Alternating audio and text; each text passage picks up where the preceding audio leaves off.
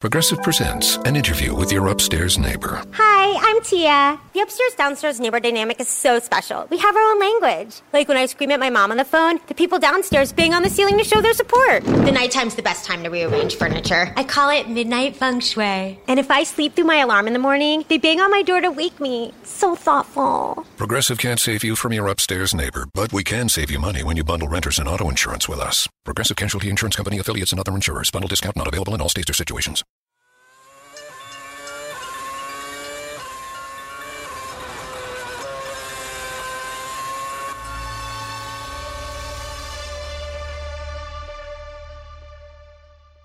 Lewis Hamilton finally won a Grand Prix. Given that there are so many Lewis Hamilton fans who listen to our podcast, we should say, woohoo! Woohoo! Well, Kunal, it's been 8 months since he last stood on the top step of the podium. Well, close to 8 months. It's also been 8 years since he won at Monaco. So that's a really long time. And I thought 44 was his lucky number. So 4 and 4, if you add, it becomes 8 actually. Well spotted. But did you see that number one image? You know, that picture where he's posing against his back to the wall with a number one graffiti on it. You know, I did. It was pretty cool. Yes. So he's used it on social media. And I wonder how long he waited actually to use that cool image. I'm sure Lewis Hamilton was just really, really happy to win in front of Justin Bieber. So I'm not sure what's going on there. You know, musical collaboration, just, you know, good friends, or maybe a good old bromance. We've seen that. To me, it just seems like Hamilton has already found a replacement for Niki Lauda. You know, he surely moves on pretty quickly. A good friend, Lewis. Justin Bieber had an honorary place right next to the podium. Did you see that, Kunal? Yeah, I mean, why special treatment to a youngster? Well, Bieber also got a sip on the champagne before others. So Lewis is already bonding with him over alcohol. Niki Lauda, please take note. It's also a really good way to get some publicity for the upcoming Canadian Grand Prix. Justin Bieber is Canadian for all our non-musician F1 fans. Well, that was for me, but I just think that we got very lucky that Justin Bieber did not conduct the post-race interviews on the podium. And I really hope he doesn't conduct them in Canada as well. It might be quite cool, actually. I'd love to see that. But let's remember, this is Bernie's sport, you know, and he believes youngsters do not watch his sport of Formula One. But honestly, I think Justin Bieber came closer to the podium than Fernando Alonso has come all season long. Ouch! Though, have you heard this song by Justin Bieber? It's pretty famous. I'm going to sing it for you. Is it too late to say sorry? Have you heard it? No. I guess that is the one song that Red Bull Racing have to sing for Daniel Ricciardo. They certainly owe him a big, big sorry. So before we talk about Red Bull Racing and Ricciardo, let us remember that Hamilton actually won in Monaco. But it was a gift from Red Bull Racing. But we have to remember that Mercedes had some brilliant tyre strategy to put Lewis where they did. Oh, yes. So, okay. Applaud, yes. Lewis finished the entire race with one stop. Now, that's despite all the changing weather conditions. And he also made Pirelli's ultra soft tyres last 47 laps. Yes. That's incredible. Yes. For that, hats off to Lewis Hamilton. But that is also where there is a cause of worry for me. I mean, what would the Pirelli hard tyre do then? Would it probably do 2 race distances in Monaco? That's more than the Honda engine.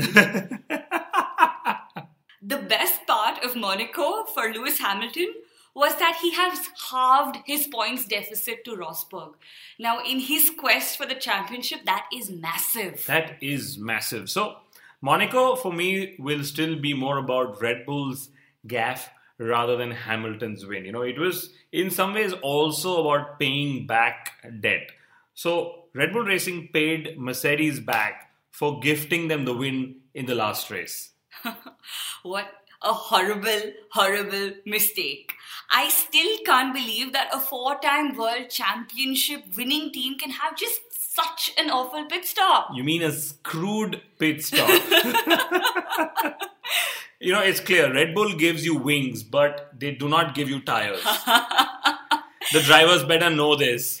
And they definitely do not give you good justifications, because the reason they came up with was just so silly. The Monaco garage, apparently the layout confused them. And this is after they have raced in Monaco for 11 seasons? That too with 2 teams. So can you imagine how many pit stops they've done before? I would completely understand if a new team like Haas came up with such an excuse. But Red Bull Racing? Come on, guys. I almost expected them to blame Pirelli for this, because, it's the norm in Formula One that when in doubt, blame Pirelli. Especially when conveniently the tires are involved. But to be very fair, and I've seen the layout in Monaco, okay, it is fairly cramped up, okay, and let's remember that the teams had to manage 5 different racing compounds in Monaco, and that's probably more than what they've ever done in recent history. I still can't help but feel so bad for Ricciardo. This is the second race in a row that he's been this close to victory and boom, snatched away from him. And I will add to that the puncture that he had while leading in China. Can you imagine what would have happened had he raked up all those championship points? And I just go back to discussing what we discussed in our pre-Monaco episode. Daniel Ricciardo, he might just need to move to another team if he ever wants to win his first world championship. But let's just do a quick analysis. So Mercedes doesn't seem to have a spot. Ferrari could just show interest, but Kimi Raikkonen. But to be honest, at the moment, Red Bull Racing is seemingly the fastest team after Mercedes. And I guess possibly the best option for Ricciardo would be to stay put at Red Bull Racing. And hope that he doesn't become the new Mark Webber. And that too, the new Mark Webber to the new Sebastian Vettel. And of course, Red Bull has already hailed Verstappen as their future. I wonder if, the crashes in Monaco would change that in any way, Because even though they said he's the future, he did not get the upgraded Renault engine. So much for all talk. I'm sure Carlos Sainz had a hearty laugh over Verstappen's weekend. Danny Kivat as well. Though Verstappen might not have many visible weaknesses at this point, at least that's what the world at large seems to believe. Oh, yes. But Monaco has exposed his biggest weakness, which is Monaco itself. He's had 3 crashes here already and he's only raced here 2 times. Question is Red Bull Racing putting way too much pressure on the teenager?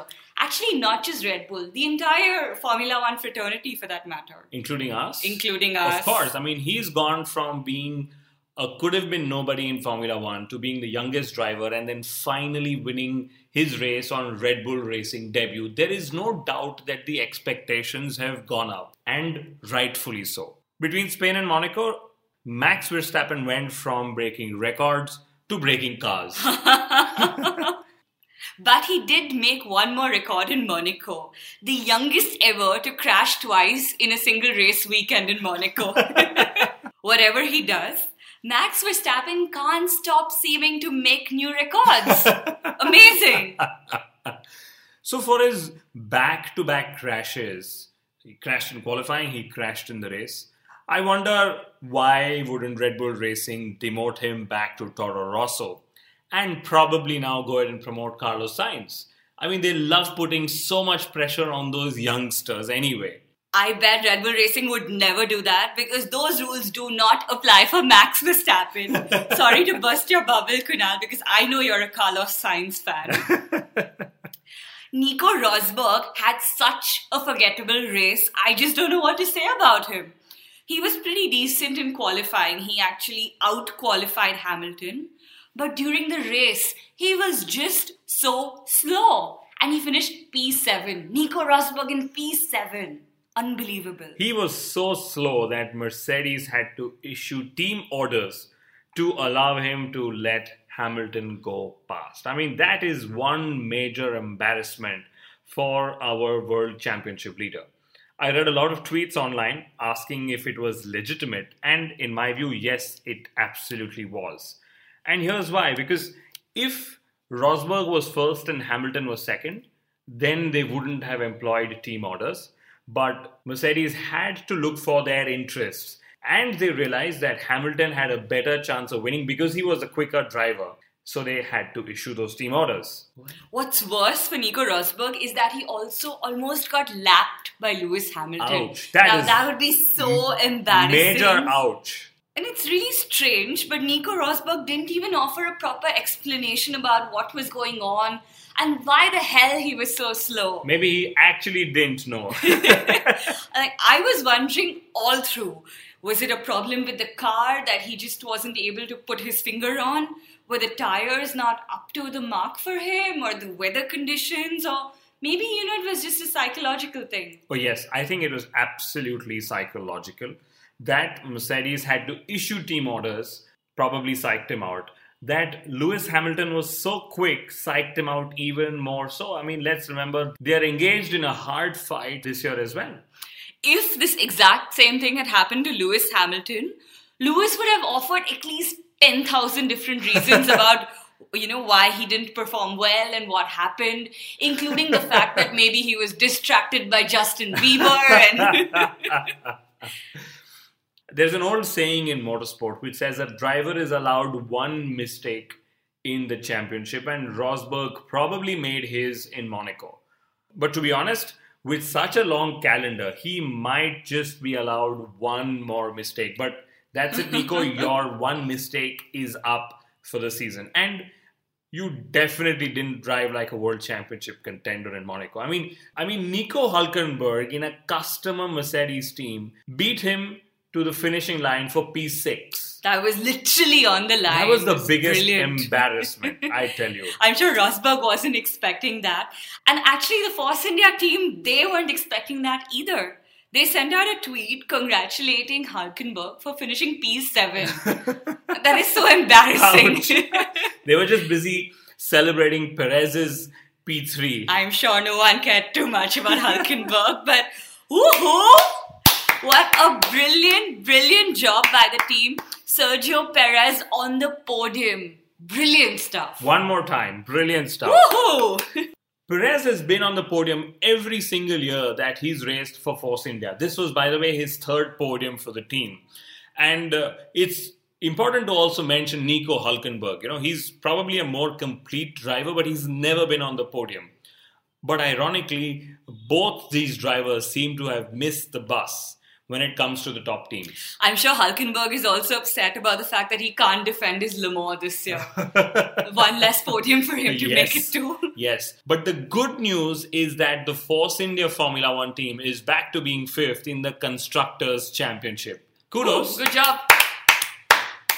They finally nailed their tyre strategy. And I know this from before. Always look out for Force India's tyre strategy. They will almost always use inverse strategies for their drivers. By that, what it means is they don't really back their strategies, and they're always hoping that if one driver doesn't make it, the other does, because he's on the inverse strategy. That's very interesting. Thank you, Kunal. We've had some other interesting things going on and off the track. So Fernando Alonso actually had a pretty good run in Monaco. And what's really awesome is that before the Grand Prix, he was actually at a charity football game where he scored an amazing goal off a free kick. I saw that. It was amazing. Fernando Alonso has so many career options outside of Formula One.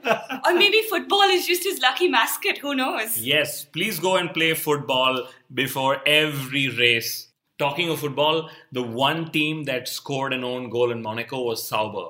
They are trying really hard to emulate Mercedes, I tell you. They're learning from the best. I also hear that by 2019, Formula One will have only 2 engines per driver. Wow. If my math is right, by 2022, Formula One will have no engines per driver per season. And that is when McLaren Honda can finally think of winning. Woo! Or maybe Formula One could just move to being completely electric. Formula E, if I were you, I'd be worried. Finally, the biggest joke of Monaco, and it's so funny that I'm going to laugh right now. Ha ha ha. Ferrari believes that they can still win the Constructors' Championship. Ferrari's exposure in this episode is as little as the TV exposure in Monaco, though I think this joke was pretty good. We hope we've entertained you as much as the Monaco Grand Prix entertained us. We will be back next week looking forward to the Canadian Grand Prix. And let's really hope Justin Bieber doesn't make it to the podium in Canada. Thank you.